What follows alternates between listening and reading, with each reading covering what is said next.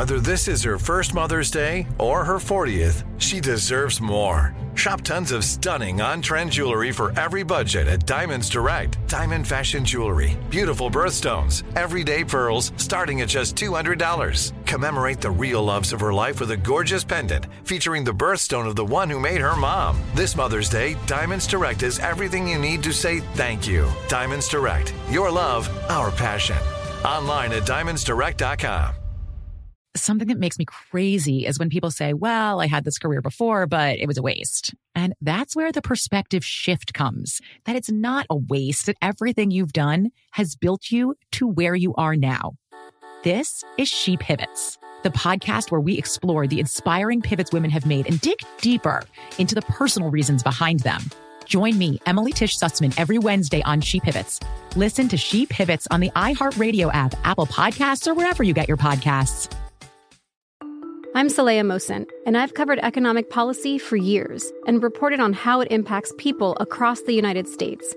In 2016, I saw how voters were leaning towards Trump and how so many Americans felt misunderstood by Washington. So I started The Big Take DC. We dig into how money, politics, and power shape government and the consequences for voters.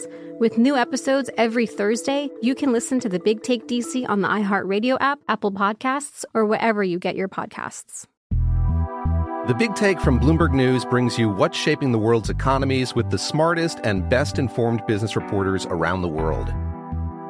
We cover the stories behind what's moving money and markets, and help you understand what's happening, what it means, and why it matters every afternoon. I'm Sarah Holder.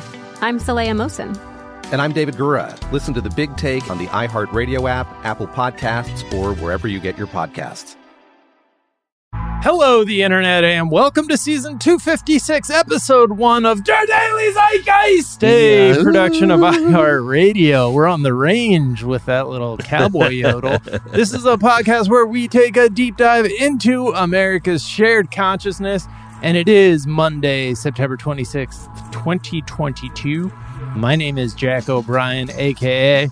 I see the monarchy is dying.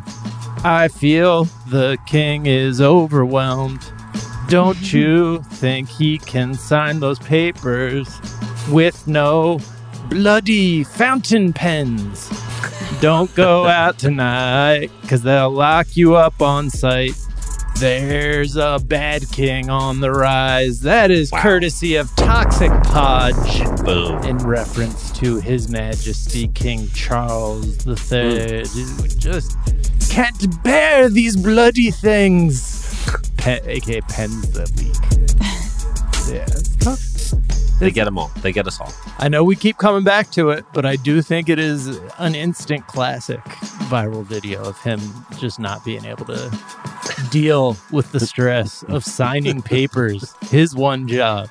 The one thing he will be asked to do. You know, I read something about Charles that he's never put toothpaste on his toothbrush. Hell no. Yeah. That's for the plebes. That's for the serfs to do for him. Yep. He's got like a leaky pen. Yeah. Are you kidding? Every sticking time is what he Incredible. said. I would have to imagine there are multiple people who are in charge of putting toothpaste on his toothbrush, but well, because it seeps down if you don't brush your teeth. I hate that. You know, when you it sits on the top and then it seeps into the bristles. Right. So you got to get it. You got to get the timing right. Gotta be snappy. Well, something I heard about somebody who was in a movie with Tom Cruise said that when you're having breakfast with Tom Cruise, like he'll sit down to breakfast and they'll like be about to like take the eggs from the pan onto his plate because he likes it like right there. Perfect. But then like if he gets distracted and like goes somewhere else, they have like another set of eggs going so that like just the timing. Yeah, you never know. He just jumps up on his chair on the table. Yeah, No. Do a little stunt. Out you, Satan. Anyways, I'm thrilled to be joined by a very special guest co-host, one of the EPs on this very network. He is the king of Sting, that bitch on Twitch. It's DJ Daniel Goodman.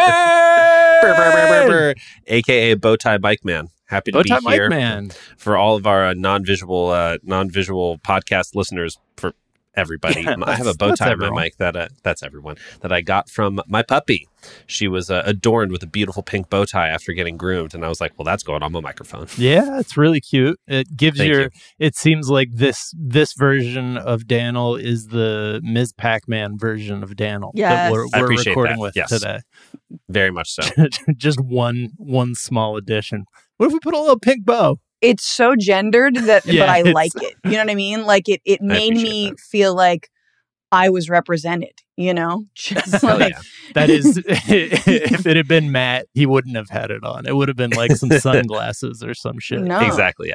That's for the other recordings. That's when cool it shows you support women in podcasting by putting a bow I do what I can. on your And mic. the only way he does is just that bow. Oh boy. Yeah, that's it.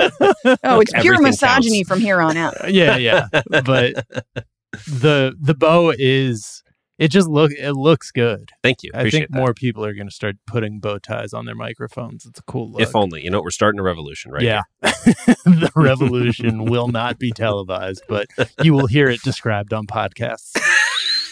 Anyways, we are thrilled to be joined in our third seat by a very talented journalist, activist, stand-up comedian. She hosted and was the head writer for Newsbroke on Al Jazeera, has hosted specials on MSNBC, is a regular contributor to The Young Turks. You can see her and hear her on the very funny and informative podcast, The Bitchuation Room, and on stand-up stages everywhere where she has recently been performing just all the way pregnant. Very pregnant. Please welcome the hilarious and talented Francesca Fiorentini.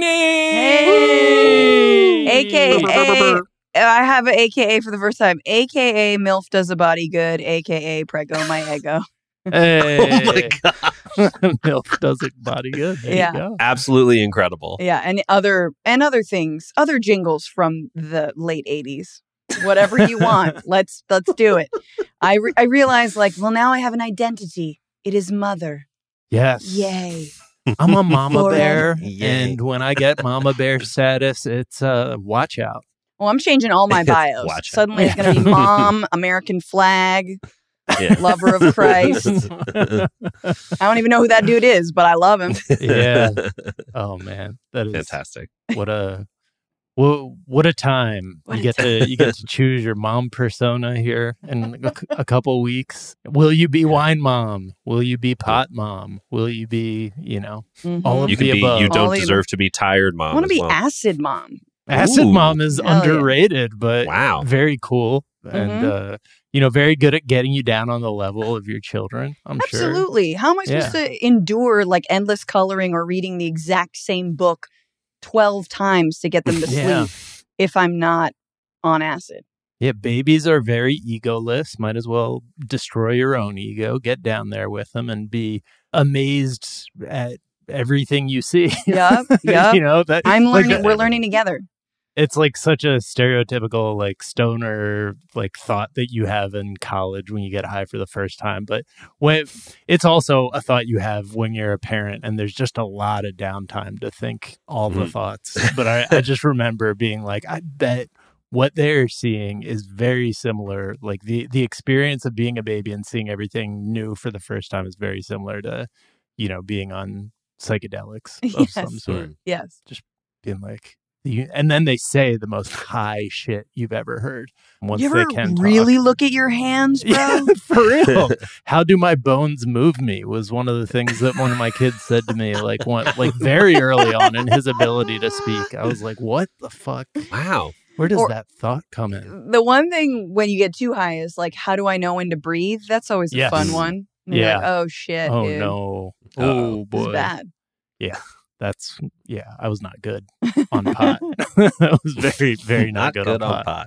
That's my other AK. Not good on pot. Not good on Anyways, Francesca, we're going to get to know you a little bit better in a moment. First, we're going to tell our listeners a couple of the things we're talking about. We're talking inflation. The big inflation. Woo! The mainstream media seems to be just casting about for explanations for inflation, why we have it, how we're going to solve it. I finally found one that made sense to me. It's from a year ago, but I don't, and it's in a UK newspaper, and I don't know. We'll talk about it. We'll talk about interstellar objects, NASA's mission to redirect an asteroid. Sensational. To somewhat related news stories that are coming to us from outer space, or not outer space. What is outer space? What's the difference there, Daniel? Outer space versus inner space is when, your belly button is twisted a certain way, and then outer space is when it was formed a different way. Oh, you son of a bitch. That is code for I don't know the answer to that question. But I'm I do feel like I've now. heard, or I've been corrected when I said something was outer space, and they're like, no, that's incorrect. That's the equivalent of like grammar Nazis, but with space. Yeah, space Nazis. Come on. Which, it's cool all movie, unknown. You don't even know what dark matter is. Shut up. Yeah. Shut up. Space grammar Nazis. I think that inner space is where Richard Branson got to, and outer space is where Bezos and the other piece of shit got to. Got it. Elon. Yeah, because there right. is like that is what you worry about when you're like one of the richest people in the history of the planet is like touching the bottom of the pool, the deep end. You of got the to third pool, base. basically. Yeah, exactly. Yeah, you got third base with the atmosphere. That being said, that's actually I know that's actually scientifically incorrect. Outer space is way farther out, but whatever, y'all. Yeah, whatever. Hey, and yeah. guess what? We don't give a shit. Yeah, all right. thank you. All of that, plenty more. But first, Francesca, we do like to ask our guests, what is something from your search history? This is a good one. Everyone put down whatever you might be eating or drinking right now, but I'm looking into how to harvest colostrum. Yeah. Harvest colostrum. Do you guys have any idea what colostrum is? Feel like I do. Just think, what does it sound like? Yeah, it sounds like shit-based something. Okay. Right? It does indeed. Does, right? Yeah. It's got the colon. Yeah. It is not. It is the apparently incredibly nutrient-rich pre-breast milk excretion that your tatas release when not they my are tatas, but not your tatas, but yes, one who can bear life's tatas release when they're about to have a kid, and you're supposed to, or it's good to harvest it. I do. This is all coming back. Yeah. And I am not looking forward to it, but I'm going to have to try to do it because when you breastfeed, you have to wait for a few days for your milk to come in, blah, blah, blah, blah, blah. So instead you got to squeeze out a little bit of this really good, super milk, super fluid. The good stuff. Yeah, that good. And it's that good. It's going to be weird. And I'm excited to, and you kind of have to Mm-hmm. put it in a spoon and then suck it up with a syringe. It's all very freebasey, weird heroin shit. Wow. I mean, you don't actually freebase. Your kid freebases it once it's into the world. Yeah, you do smoke it, you do light it, and then they suck it through Yeah, a then they- straw. The smoke. Yeah, exactly. Oh my God, Yeah, hell yeah, mom. Hold it. But I'll be There on you go. acid, so we'll both be high. The reason I didn't remember it was not because I was a checked out father. But it was because I wasn't there. It was not only was I checked out, no, because you made it sound you made it sound like it was going to be gross, and I think that's beautiful. Okay. Way to Good save. one up. Way Good to save. Good you. save. Thank you, Brilliant. everyone. Standing O. Wow. Yeah, there's the breast milk. There's a lot of work that goes into it. We had the tons of the little baggies in our freezer for a long time. And then once we needed them, they go super fast. Yeah, man, that sucks. I know. Yeah. I've only never milked myself. But I've milked a pug dog. Well. I milked a pug to try and get, because all mammals are pretty similar. You need that first milk because it's liquid gold. And so I've milked a pug dog to try to give to a very small pug that had a cleft palate, and she couldn't latch, and so we had to put a little tube down her throat. Poor thing, but it was adorable. So adorable. Fucking adorable. And Holy she lived. shit. She was great. Wonderful. Yeah. Well, thank you for saving that pug's life. You're Yeah, welcome. seriously. What's something you think is overrated? Okay, I think eating Italian food in a restaurant is 9 times out of 10 overrated. Because not that I'm Italian, I fucking love Italian food, but most Italian food, it's just a product of anti-Italian, bias, as we all know, raging, the sort of, one of the many racisms we don't discuss in earnest. And I'm being completely facetious. Please don't at me. But but anyone thinks they can open an Italian restaurant and they can't. And anyone thinks pasta's pasta. No, it's not. Your red sauce has to be on point. Your shit's got to be on point. And I just went out and it was a lovely spot, but I mean, ambiance wise. But I got gnocchetti, which is small little gnocchi. That shit was made of potato. It was just a fucking pasta. You can't just swap it out. And then they threw a ton of breadcrumbs on it. I'm like, what are we doing here? This is not a mac and cheese. What are we? And it just wasn't good. And I'm like, damn. I would rather, and I feel like especially overpriced Italian food, because you could go to a normal mid-level Italian food. I'm obviously not talking Olive Garden, but and you're like, this is a decent enough red sauce. You got a, eggplant, parm. This is fine. But then, and the point is, paying too much for Italian food is you can either cook it as well in your house or just pay less and eat it fine. What's your go-to home red sauce? Do you have a go-to? Yeah, it's like my Italian grandmother. You make your own. Okay. Oh, and like a, what you mean? What is the best one in a jar? In a jar. Because I couldn't even conceive that you were talking about making your own red sauce. That's how bad I am. Well, it should be at this point Prego, because I was like, Prego, I am. But I trust someone, Vince Mancini of Uprocks, who I know has been on this show, did a whole test of the 50, or not the 50, but the 20 best store-bought sauces. And I think Rouse. And I trust my shit. Rouse is number one. Rouse really turned me around on I grew up with Prego when I was a kid, and just assuming that it was impossible to have really good pasta sauce when you were making pasta at home, and Rouse really, really turned me around on that shit. I grew up on Classico. That was mine, and I thought Classico was pretty good. Mm-hmm. Is Rouse any relation to the restaurant in Los Angeles, Rouse? I think it is. Rao's? Yeah, I think it can. Oh, it is. Yeah. R-A-O. Okay, cool. Yeah, R-A-O. Yeah. I'll tell you what, as someone who just came from 2 weeks in Italy, it's also really easy to find bad Italian food there as well. Really? Damn. Yeah. Wow. Where'd you go?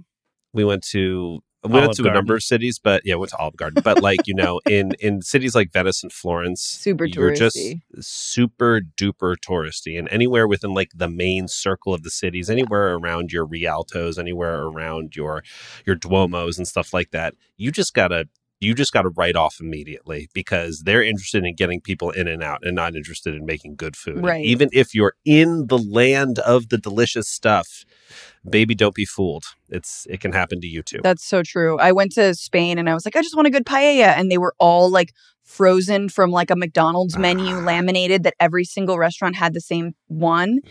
And I was like, oh, same and then picture. Yeah. And then you realize actually good paella in Spain is you gotta kidnap someone's grandma. And, That's what we would recommend on this podcast.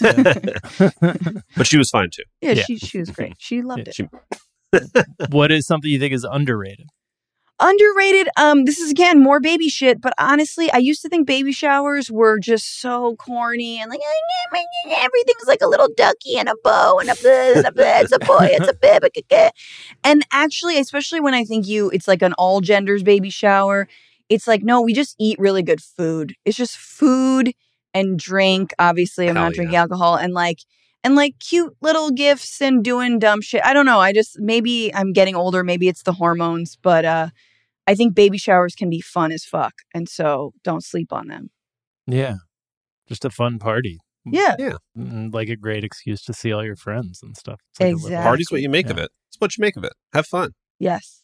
Do what you want. Yes. All right. Let's take a quick break.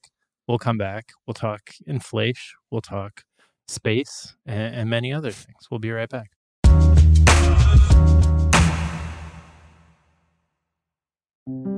This is Neil Strauss, host of the Tenderfoot TV true crime podcast, To Live and Die in LA. I'm here to tell you about the new podcast I've been undercover investigating for the last year and a half. It's called To Die For. Here's a clip. all these girls were sent out into the world and they were told, try to meet important men, try to attach yourself to important men. The voice you're hearing is a Russian model agent telling me about spies sent out to seduce men with political power.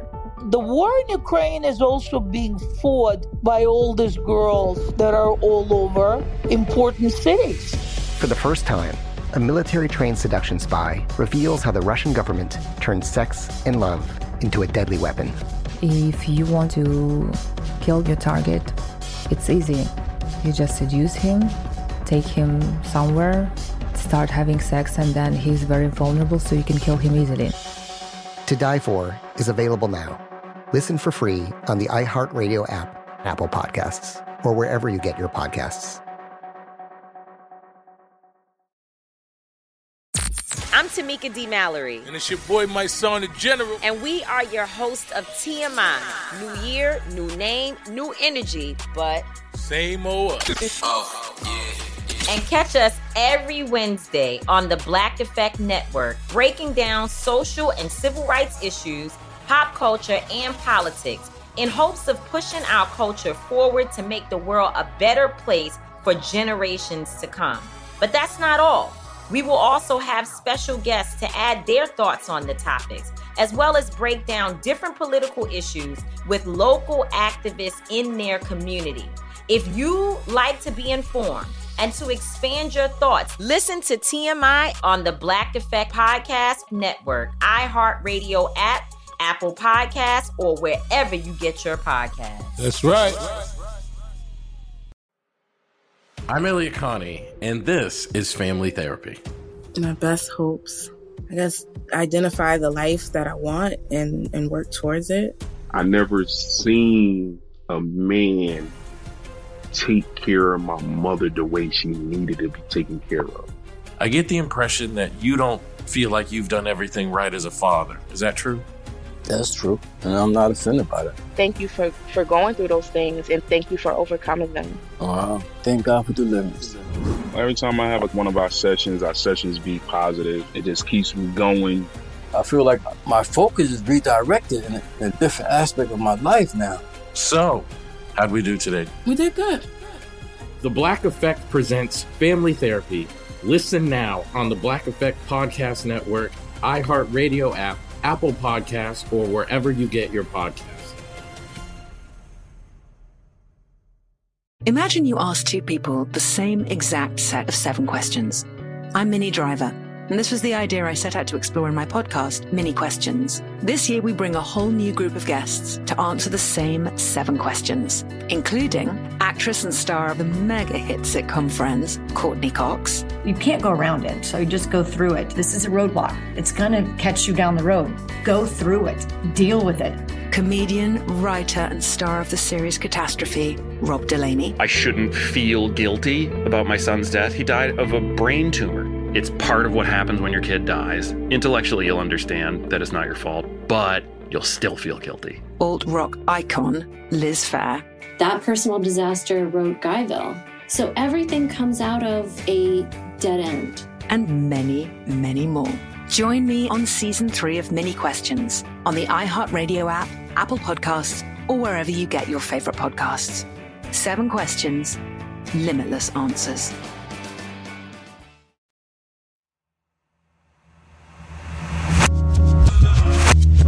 And we're back.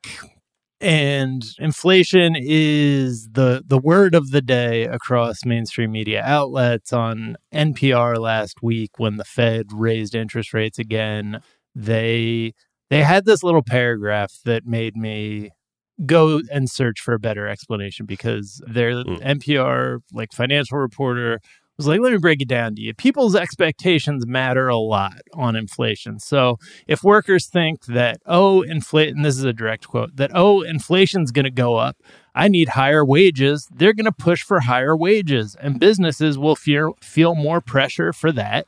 And they'll think, well, look, I can just raise prices to pay the higher wages. Then we get into a cycle. So it's like their explanation starts with workers wanting to be paid too high wages. Yes, please blame the lowest people on the totem pole. The people completely without power is how, and they were like doing it in a conversation about like how the rate hike might be all about trying to manage expectations. But this was the only description we got of like the dynamics at play. And you don't get that very often because usually the mainstream media will just default to, well, the economists say it's because they paid people too much money during the pandemic or whatever. But once again, I went out looking for a better explanation for this because it seems like absolute bullshit to me. Like, it makes sense as the way the U.S. wants to characterize the crisis we're going through because they have to fabricate a version of this that is blamed on workers having it too good or really anything besides, an out of control capital class. But I also think there's like a mainstream media bias toward wanting there to be a technocratic solution to this structural problem and like some math-based magic where like an Ivy League graduate solves an equation so good that like suddenly America is saved. And so they always want to like put it in this realm of like a hypothetical zero gravity realm of pure thought that is called the market. Mm-hmm. And I found this explanation from former Secretary of Labor from the United States, Robert Reich, and he was writing all the way back in 2021 in The Guardian, a UK paper. You're not allowed to write this shit in America. But yeah, they didn't let you do animations in the United States. So you can only do them in the UK. That's how Robert Reich speaks in wonderful animation. Sorry. So he's basically saying the problem, I'll just read from his explanation. There's a deeper structural reason for inflation, one that appears to be growing worse. The economic concentration of the American economy in the hands of a relative few corporate giants with the power to raise prices. If markets were competitive, companies would keep their prices down in order to prevent competitors from grabbing away customers.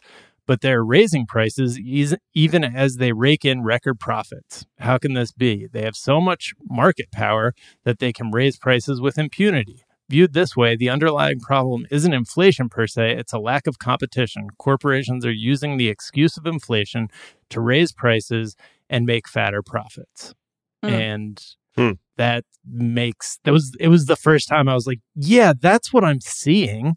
And he wrote this a year ago, and it's describing exactly what we've been seeing in the year since, because he just wrote it like as we started seeing inflation that seemed noteworthy and kind of hard to explain. Because, yeah, the way that the market is supposed to work is that if one company raises prices, the other company will lower them and get all the customers away. And that's not happening because corporations realize they could get away with raising prices. They're up at least partially because corporations all decided to raise prices when people got a little extra money from the government that was supposed to get us through a generational plague. And they've stayed up because corporations are all powerful God beings in America.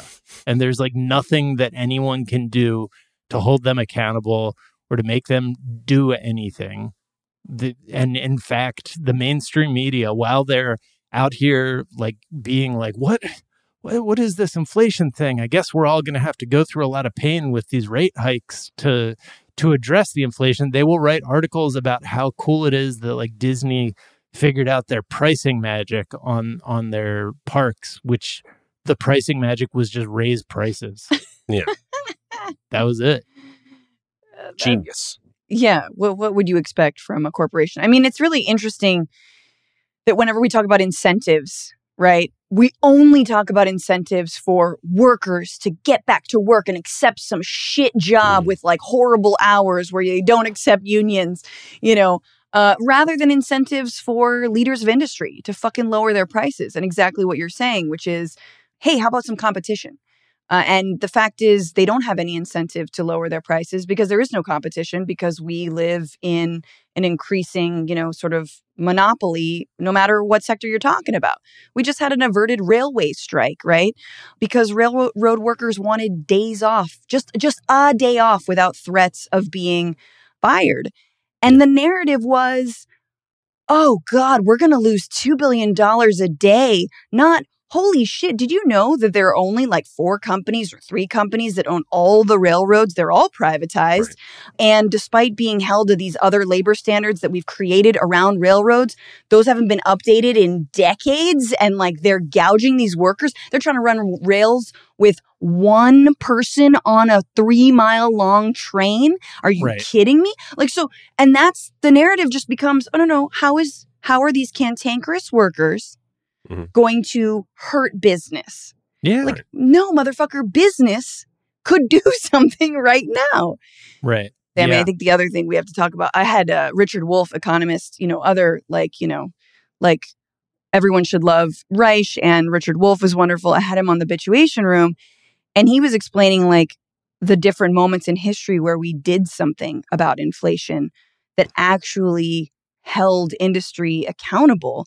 I mean, obviously the Great Depression, price controls, under FDR, but then under Nixon, who's like, no one's going to say Nixon was some fucking, like big lefty. Exactly. Commie. Yeah. But he had, during the early 70s, there was a, crazy inflation. And he was like, all right, we're doing wage freezes.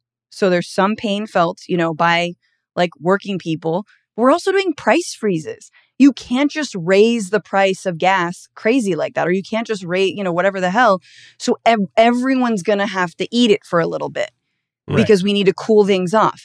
And the fact that we cannot entertain that in the, 50 years later just shows you how much corporations have completely owned our political system. And then also like, how much more concentrated they are now versus in the 70s. Yeah. Yeah. I mean, so that was one thing that Reich pointed out, is that since the 80s, 2/3 of all American industries have become more concentrated. And that makes it so there aren't like competition. There aren't these competitive like markets, that all of these speculation about like how we're going to get out of inflation is based on there being a free market where none of the actors are like all powerful and able to sit back and change the rules just based on what suits them. Yeah. Yeah. It's pretty crazy. But we just have to go. It's like, it's the same thing with our politics. It's like, well, I guess we're debating the wall now. Should there be a wall on the border or shan't there? And you're like, wait a minute. I didn't agree to these, parameters of discussion. It's like, since when did we agree to this kind of economy and to, narrowing our focus on how to fight inflation to such a limited scope whereby the people in power literally get off scot-free? Like, oh, it's completely not on them. It's on us for not accepting whatever it is, $10 an hour. Right. Yeah. And I mean, I haven't seen like the beginning of a serious person in like a mainstream news outlet suggesting a way to hold like corporations accountable. Like he points out that like in the 80s, they just like gave up on like antitrust enforcement. Mm-hmm. So now like Monsanto sets the price for all of the nation's seed corn. The government greenlighted Wall Street's consolidation into 5 giant banks. Airlines have merged from 12 in 1980 to 4 today. Boeing and McDonnell Douglas merged, leaving the U.S. with just one large producer of civilian aircraft. 3 giant cable companies dominate broadband: Comcast, AT&T, and Verizon, whereas there used to be like so many of them. And then just, pharmaceuticals, like all of these major industries have just continuously seen this consolidation into bigger like conglomerates that are individually almost as powerful as the U.S. government. And so the U.S. government can't do shit about them. They're so massively powerful. And that's, I think, ties back to why we see things like, Joe Biden coming into office and then being like, I can't do shit, you guys, like asking us to do something. Yeah. Once he's in power, because like he can't do anything. And it's because he's not like heading the U.S. economy. He's just like a bystander, basically. The worst part about this is that it's going to mean fucking hell for most of us. Yeah. Like it's not just like futzing with numbers to like get the right thing. It's not just, it's like, it's moving that dial, and that dial means people are out of their homes. That dial means people aren't eating. Like the fact that this will lead to recession, especially the raising of inflation rates, which is putting pressure on the rental market, right? Because people who might otherwise invest in a home or even have the luxury or ability to do that aren't necessarily doing it right now because inflation rates are so high, or if they're moving to a different home and things like that. So it's all this, as they say, like downward pressure. And then, I don't know, let's invest in cops to just, police the unhoused who've lost their rental or whatever it is. Right. So it's like, you can't fuck with the economy like this. And because it actually means life or death for a lot of people. And yet this is supposed to, it's like a Rube Goldberg machine of trying to cajole business leaders eventually. Because the idea is, well, we squelch the working class and we squeeze them to the point where they won't buy anything anymore. Then if they don't buy anything anymore, a few of them, will be homeless, et cetera. But then if they stop buying things, then business leaders will be like, shit, we're not selling as much. And then they're going to lower the price. Ta-da. Right. Yeah. Like that is the calculation of raising interest rates. And it's insane. Yeah. And it also, I feel like the feedback loop that the way they get information and process information, the people who are in charge of these corporations and who lead these corporations and interact with them, they never get a honest, like straight take of like what you just said. I feel like it's, I don't know. I'm curious because I think you're closer to like more mainstream media outlets than maybe we are, as just like, I'll speak for myself personally, just a jackass who's like kind of reading it and trying to make sense of it and make some dick jokes here and there. But like, we need those. Do you think that like, why is the mainstream media so like, are they willfully oblivious? Is it something where they just learned that you have to like speak this econ like language to be considered a serious person? And like, so just saying straightforward, corporations have too much power. They have the power to like treat workers inhumanely and raise prices and congratulate themselves for raising prices and legally act like sociopaths and kill people. Like that just like doesn't, that it feels like that would be if the New York Times was as interested in inflation as it seems like they are with the volume of stories they write about it. It seems like they would be writing about that a lot and kind of telling that story a lot.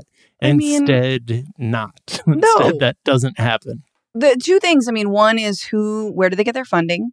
And most corporate outlets get their funding from corporations, even if they're like PBS. It's like, thank you, Koch brothers, for this segment on fossil fuels. And you're like, what? So, there's obviously that. And then there is, I think, the way we've been taught to learn about the economy, like you're saying, it's siloed to economists, just certain like complete free market trickle down economists, which, as Chomsky would always say, like the free market isn't free. Look at it like now. There's incredible subsidies. There's incredible monopolies. You could not argue that it's free. It's like the one thing that libertarians, and maybe I agree on. But, Robert Reich will sneak in an appearance on MSNBC once in a blue moon, as will I once in a blue moon. But then I think the other answer is like also the people listening and buying, largely homeowners, right? Largely older folks. Right. So if that's your audience, there's just no incentive to have like, I don't know, a 20-year-old Starbucks worker who just got fired for trying to organize her workplace to come on and be like, hey, this is the reality. Forget 20 years. What about a 50-year-old mom of two? What about the majority of people who do minimum wage work who are like women of color and moms? Yeah. Yeah, we just don't hear from them. We don't hear anything besides, like, the message seems to be this is too, or at least the message that hits my brain is like, this is too complicated for you. Like, don't talk about it because you don't understand all of the market forces that are at work in these rising prices. But Yeah, I mean, just reading Reich talk about it, like he talks about how Pepsi and Coca-Cola Pepsi announced it was increasing prices, blaming, quote, higher costs of some ingredients, freight, and labor. Except, like, it didn't. They had just recorded $3 billion in operating profits through September. And, like, that was the same thing with another company, like another major company. Well, the recipe's changed, Jack. Right. That's, but it's a secret. Yeah. But it requires different We got to build a pipeline, in fact, to move the Coca-Cola. Anyway, got to go. Right. Suddenly the prices all increased at the same time. And he even says, like, that I think they're colluding, like, because Pepsi and Coke just raised their prices at like the same amount at the same time. And like, why wouldn't they? Nobody's holding them accountable for collusion. And also it just makes them more money. Like, we don't have another option, right? Like, I personally have to drink at least a 12-pack of either Coke or Pepsi every day. Need it. Yeah. Got to do that somehow. Yeah, one of the companies he talks about raising prices then went on to like buy $3 billion worth of their own stock. That's the other thing we don't even talk about is they're just inflating their fucking price for shareholders. Right. It's like, I wish we had something as dramatic as the Great Depression, and you like had the photographer taking a picture of like, oh my God, look, like a poor white woman in the streets, with dust on her face. Like, we need that because that's actually happening now. It's just moving a little bit more slowly. Right. But not even. We have like these like insane crises like the pandemic and then like a crisis in the economy in terms of massive amounts of inequality. But we're just told to like, I don't know, just fucking eat it. Just keep on eating shit. You know what? I don't want to do it no more. Yeah. They used to say just eat shit, asshole. But now they say keep eating shit, by the way. Please keep it up. Be grateful for the shit. Yeah. And that's essentially what they're doing. They're trying to cajole people back to work. Meanwhile, as someone on the precipice of motherhood, motherfucking, as our abortion, our freedom of choice is going away and abortion rights are going away. Like, who's making my life easier? Because like so many people have been forced out of the workforce are women, are moms who are like, daycare is insanely expensive. There is no universal pre-K. The fuck do you want me to do? And it's like, you could do anything to make that easier. Nah. Right. Nah. Zero. Nah. Fuck that. Fuck that. Yeah. Oof. All right. Let's take a quick break. We'll come back and we'll talk interstellar objects, which is exciting and scary and it's making reality into a Michael Bay film a little bit, which I'm on board with.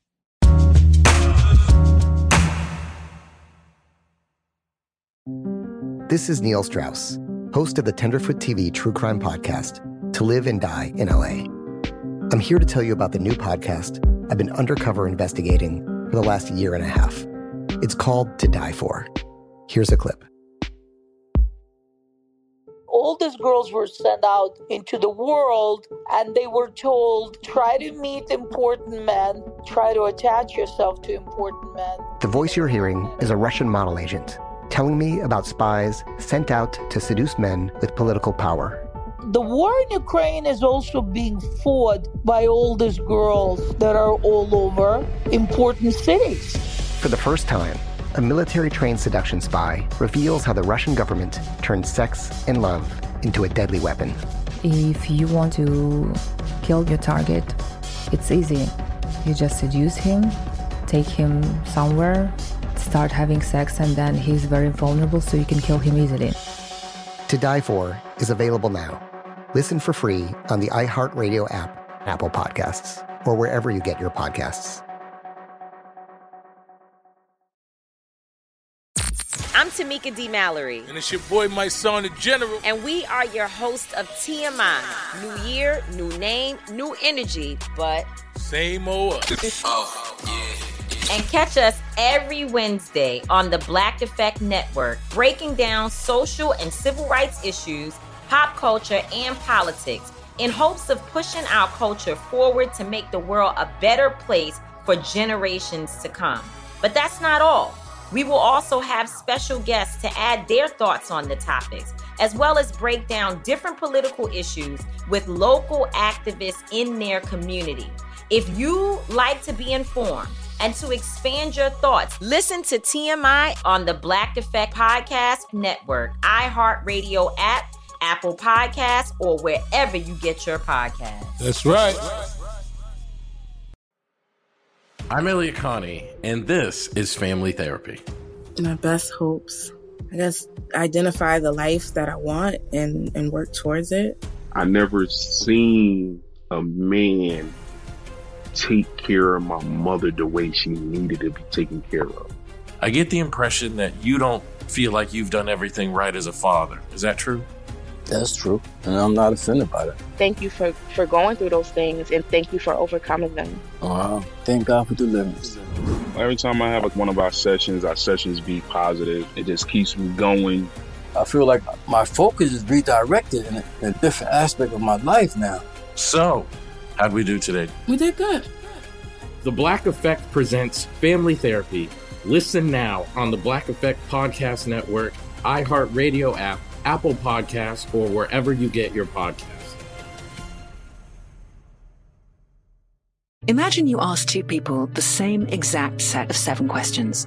I'm Minnie Driver, and this was the idea I set out to explore in my podcast, Mini Questions. This year, we bring a whole new group of guests to answer the same 7 questions, including actress and star of the mega hit sitcom Friends, Courtney Cox. You can't go around it, so you just go through it. This is a roadblock. It's going to catch you down the road.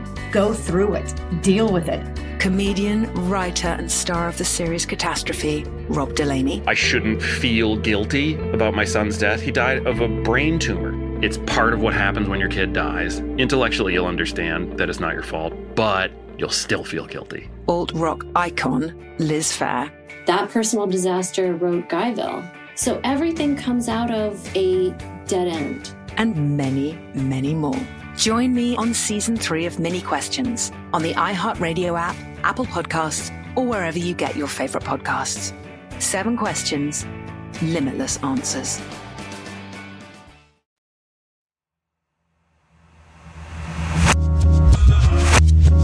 And we're back.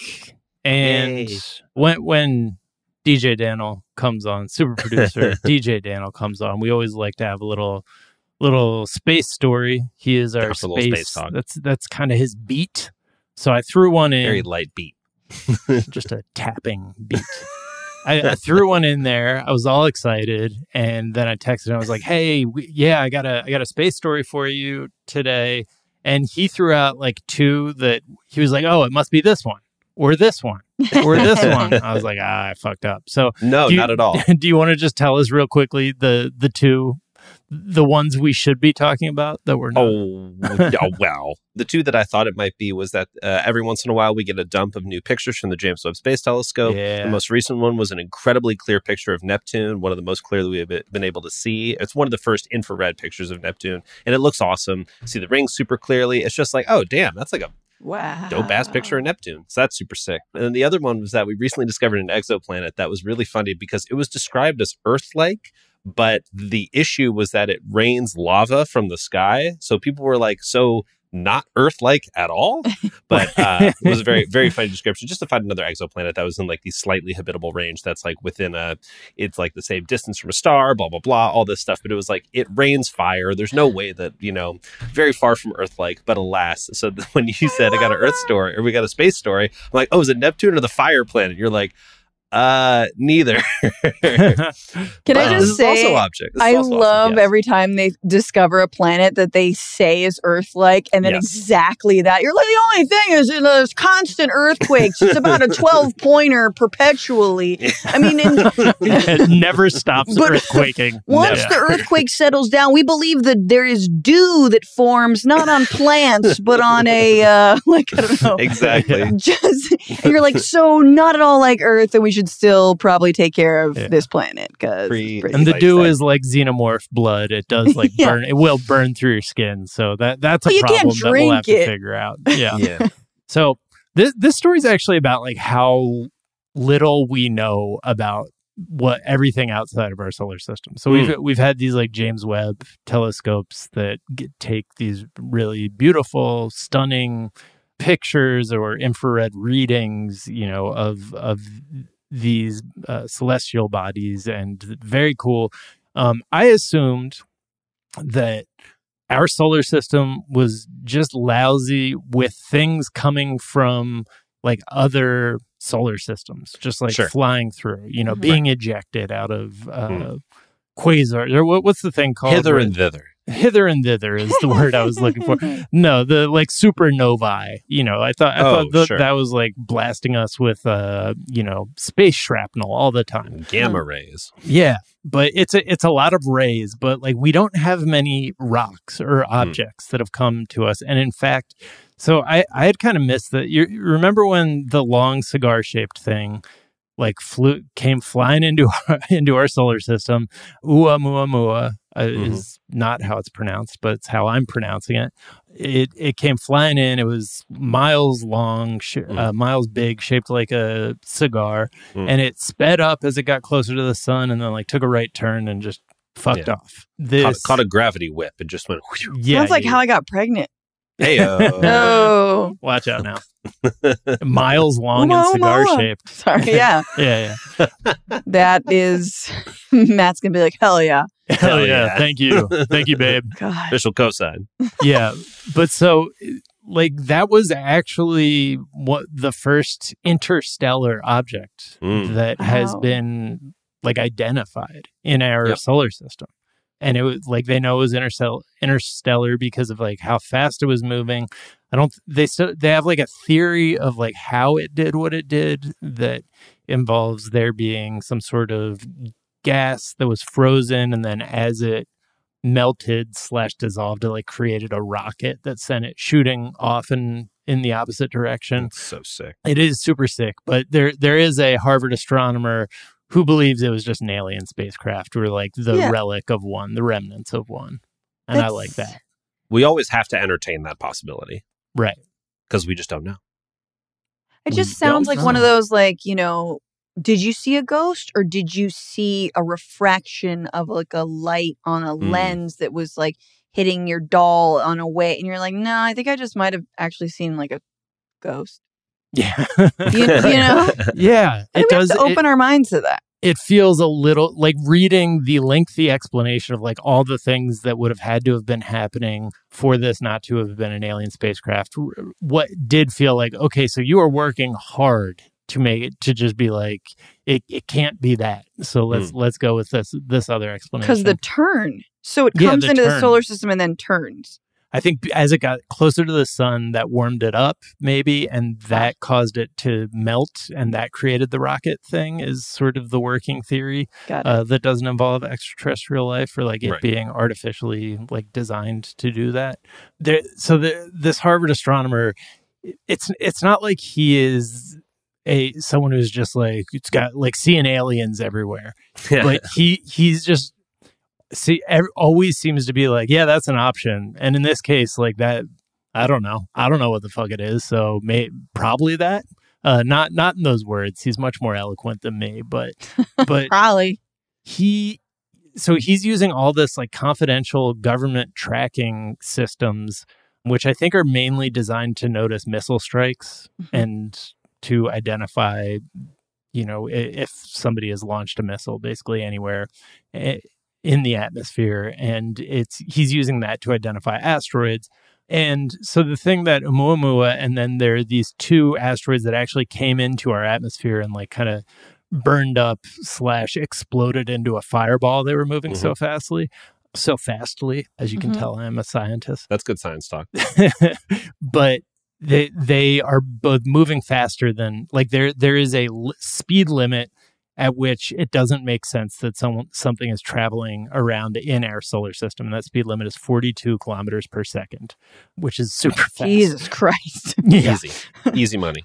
Yeah. And these three things, Oumuamua and these other two asteroids that actually came into Earth's atmosphere, were moving like in the 60s, they think, based on these tracking devices.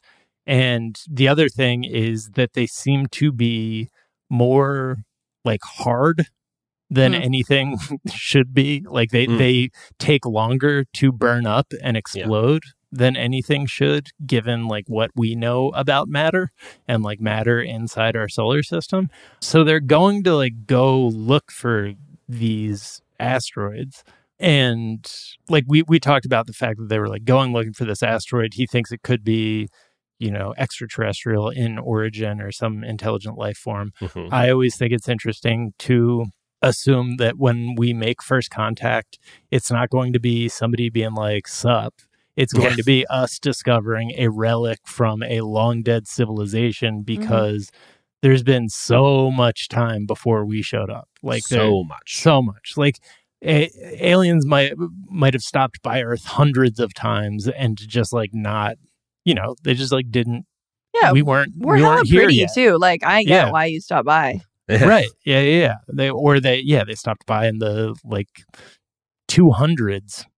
And they were like, there's nothing here. They were like us, like shitting on other planets. Like there's nothing here but fire.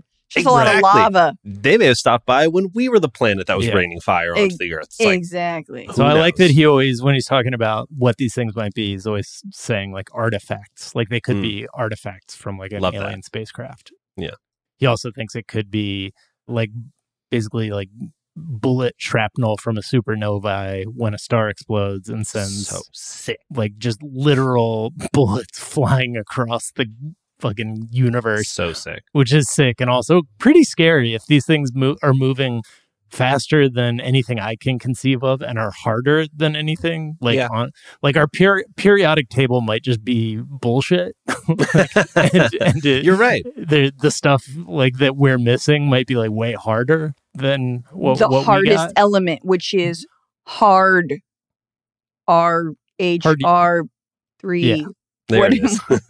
Hard RHR3. Yeah. Those bars right there. Hard RHR3 is like just like the white supremacist periodic table. Yeah. Bars. I don't know what the hardest element is. Do you? No clue. No clue at all. But what I will say is it does excite me, and I really hope that they do go down into, I believe it was that this most recent interstellar object crashed into the waters off of Portugal, I believe it was. Yeah. We got to send some submarines down there because maybe we get a little extra I await their return. Because whatever we find out about this is going to be fascinating, no matter what it is. They might have the cure for inflation down there. Yeah, like, blue, blue, blue. that should be the first question. We found it. How do we found trillions of dollars in precious metals all of a sudden? Isn't that crazy? Anyway, I think we should go whenever they do finally approve of this submarine to like go look for this. I think we should bring back going down to the dock and like getting dressed up and just waving to the boat as it goes away. Like let's do that. I'll bring my little pinwheel. Bye. So apparently, super producer Becca is saying the hardest element on Earth is carbon, specifically in the form of a diamond, and that's why, that's why we love them. That's why we love them, folks. We love them. We love them, don't we, folks? We just love them. So related-ish to this story, or at least they both kind of reminded me of one another, and they're kind of happening around the same time, is that NASA today, this evening, is crashing a car-sized spacecraft into an asteroid, like an asteroid that they know about. It's in the solar system, with the idea that like if one of these days we're going to be on a collision course with a massive asteroid, and we need to be able to like steer that shit, get that out of the way. And so this is their first attempt to do that. And this story actually resulted in my discovery of the coolest sounding job in existence, which is Planetary Defense Officer for NASA. So dope. Yeah. That's better than Space Force. I'm sorry. We have to say Planetary Defense Officer. It does sound like a job a 4-year-old is making up. But yeah, they're just going to crash that shit. And then they have another little space camera that's rolling up behind it to like take pictures and like they sent a videographer, essentially like a AI videographer, but it's like a cube that is going to roll up behind and like get us a video of them crashing into the asteroid to see if they can just like get it to move. Damn. Yeah. I like this description, though, when they're talking about it. How much momentum DART imparts on Dimorphos will depend on whether the asteroid is solid rock or more like a rubbish pile. Huh. I love that description because, yeah, it could just be like a collection of like small pieces of rock that are like flying through space in like a tight little bunch, kind of like a flock of birds. But if it's a big old solid rock, it might be a little bit more difficult.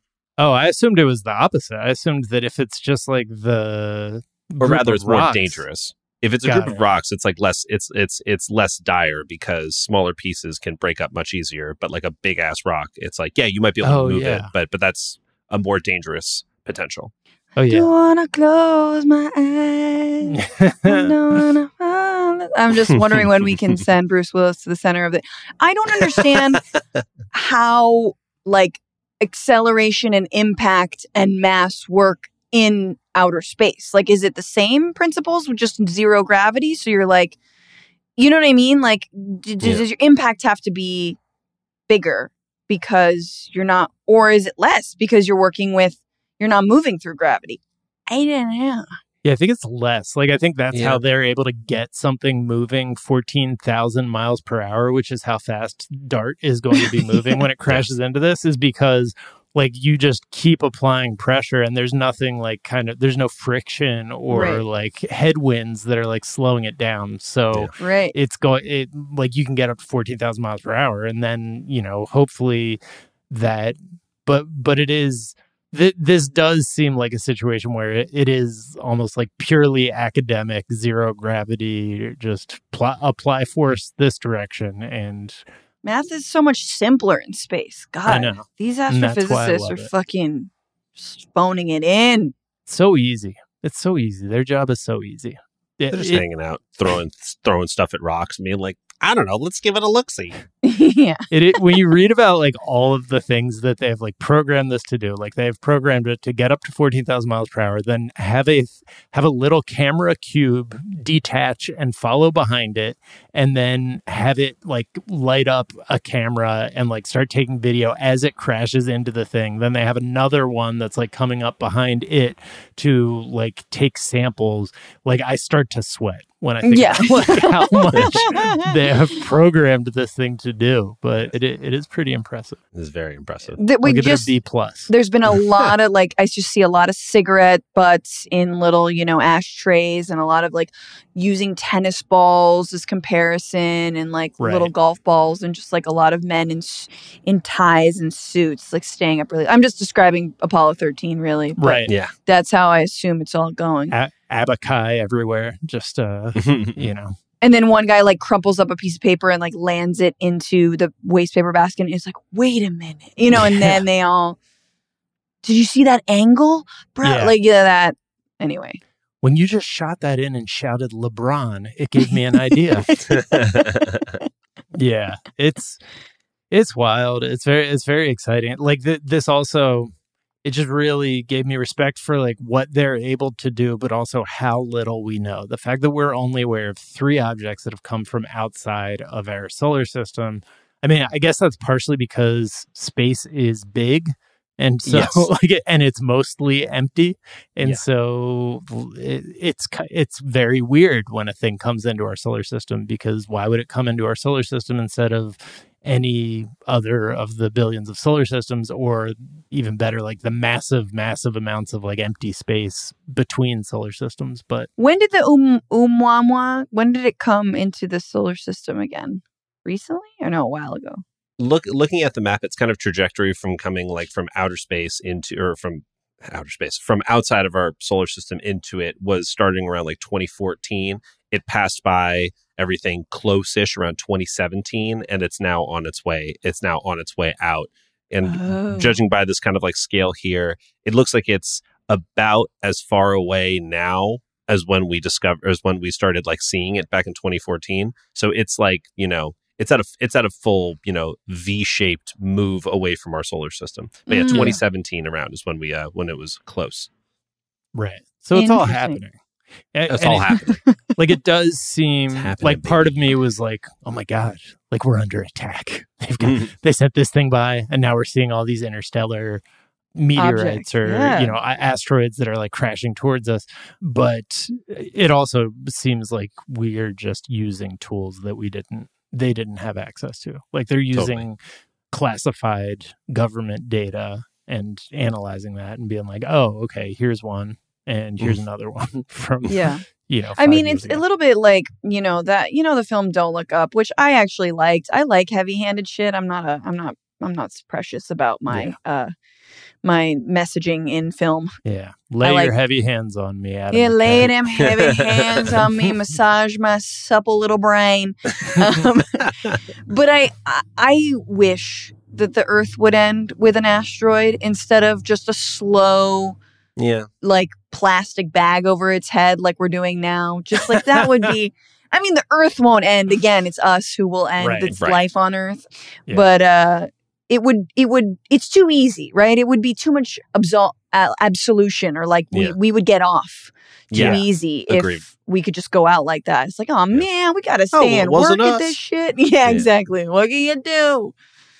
Do you, if you were in charge and you knew, like, let's say you're elected president in 8-10 years, as I fully expect you to be. For sure. And they're like, okay, so here's the deal, like, that every president knows, but like there is an asteroid heading towards us. It's 3 years away. It's going to demolish us. We don't have any options. Like, would you want to tell people, or would you just be like, all right, like, we'll let them find out when they find out? 3 years is the problem. Here's the thing. I was like, I don't want cops to beat the shit out of people for the things that they do. And so I feel like the militaristic state that I would command, like, we haven't obviously put in place, my friendship officers and my Care Bears as border patrol yet. And so depends on what stage of my dictatorship we're in. Right. Yeah. That's not point. mace. It's a Care Bear stare. That's exactly right. But so I would want to tell people. I think they have a right to know, and there's just gonna be a lot of orgies, and I think that'll be okay. Yeah, it'd be fun. Yeah, I think would be that's the right answer. Yeah. Agreed. Just gotta let them know. Yeah. And by the way, the dictatorial, like, police state was implied in me saying that you were going to come to power. Like, I think everybody knew that's where you were headed with it. So I don't think you even needed to say that. Keep harvesting your colostrum, peons, and feed it to me. Sweet, nutrient-rich colostrum. Yes. Francesca, as always, truly a pleasure having you. Thank you so much for joining us. Where can people find you, follow you, all that good stuff? I love being on this show. Obviously, love this show. Follow me on all the socials at Franny Fio, FRANIFIO, and listen to the Bitchuation Room podcast. It's a weekly show. We had Roy Wood Jr. on, and we stream every Tuesday on Twitch and YouTube, 1 p.m. Pacific, 4 p.m. Eastern at Franny Fio as well. Yeah, boom. He's such a great podcast guest. Yeah, I think he's like, exactly. Rules. Is there a tweet or some other work of social media you've been enjoying? I feel I'm afraid that you guys might have done this one already. Hey, that's fine. But I really did love the Tolkien this, Tolkien that, try Tolkien to a girl. I don't think we did. I love that. I'm trying to find who wrote that, but at some point it'll be somewhere. I like that. I also like that my phone is trolling me by giving me memories of my best friends, like best friends throughout the years, and it's straight up me and my cat. The entire thing is just my cat and I, and I'm like, fair, but fuck you. Yeah. I got friends. Here you go, loser. Here's the best friends. We had to create something for you, so enjoy this. Daniel, where can people find you? What is a tweet you've been enjoying? You can find me on most of the internet at DJ_Danel, DANL. I too am on Twitch doing far less important stuff on Wednesdays, Fridays, and Sundays. Ooh. Doing the usual, playing video games, having people activate channel points that jump scare me. It's great. And a tweet that I've been liking a number, but You've been liking it. I've been it's an liking ongoing process. There's lots that are ones that are like 10 out of 10 no notes with a series of pictures of people being dumb. But one that was great from a good friend, Christy Yamaguchi Main. The tweet itself is just dudes rock. And it's a video of a guy with a sword and a tie-dye t-shirt chopping the top off of a watermelon, reaching into the watermelon, pulling out a Pabst Blue Ribbon, cracking it open, and just shooting it into his face. And that's just, dudes. That's just dudes rocking. Just dudes rocking, chopping the top off of a watermelon and pulling a beer out of it, living life, one approaching comet at a time. It was cold. I think it was pretty. I'm gonna say yes. Okay. It was cold. Yeah. But yeah, that's me, and that's where you can find me. Let's see. A tweet I've been enjoying, Reticent Baller, at By Your Logic on Twitter, tweeted, "It's weird to think about Maroon 5 or Train or bands like that organically forming and like playing clubs as they build up an audience. Are there local scenes for that kind of music?" And I was trying to figure out like what that would be like. You like go to a small show in a bar and it's Maroon 5. Maybe they were like cooler back then, and then they get like sort of the creases ironed out of their brains. Creases. I think, I don't know. They were made in a lab. I don't think they ever played a small stage. Yeah.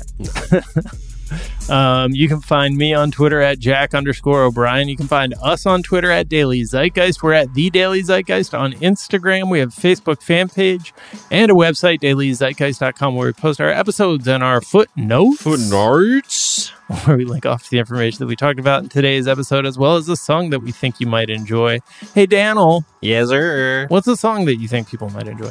Well, the legend Kenny Beats released his own album, his first ever solo album, known for someone producing all sorts of music for other people, produced for bands like Idols, produced for rappers like Rico Nasty, produced for all sorts of people. But this time, Kenny made his own album. The album's called Louie. One of my favorite songs off of it is a song called Moire, like noir, but with an M. M-O-R-I-E, or Moira. Anyway, great song. Check it out. Moira by Kenny Beats off of the album Louie. Yeah, Moira, like a Moira Quark, if you will, from Global Guts fame. Mm-hmm. Yeah, that's what I was going to say, too.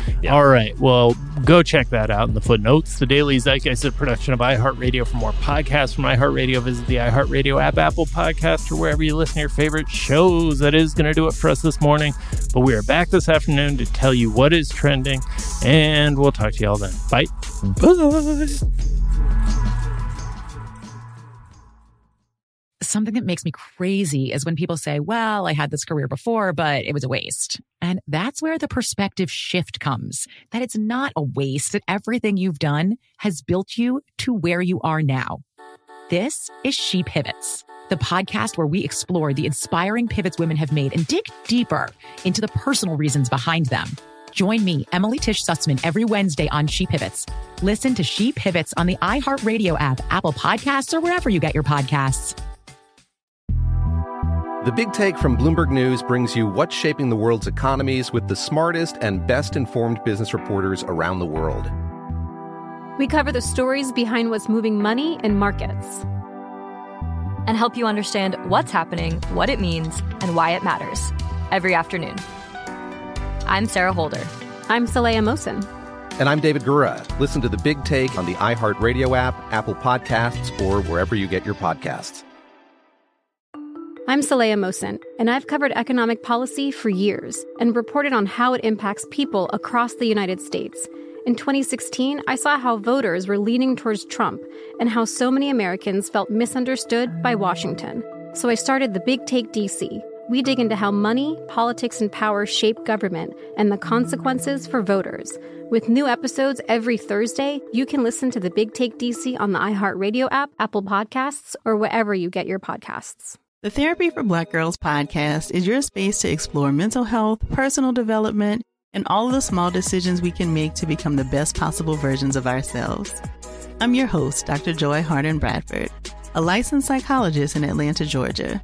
And I can't wait for you to join the conversation every Wednesday. Listen to the Therapy for Black Girls podcast on the iHeartRadio app, Apple Podcasts, or wherever you get your podcasts. Take good care, and we'll see you there.